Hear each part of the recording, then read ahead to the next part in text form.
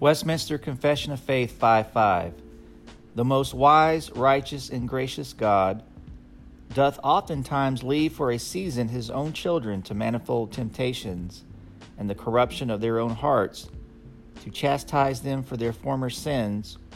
or to discover unto them the hidden strength of corruption and deceitfulness of their hearts, that they may be humbled,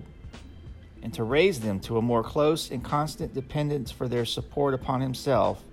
and to make them more watchful against all future occasions of sin and for sundry other just and holy ends. This concludes the reading of Westminster Confession of Faith 5:5, brought to you by thereignofchrist.com.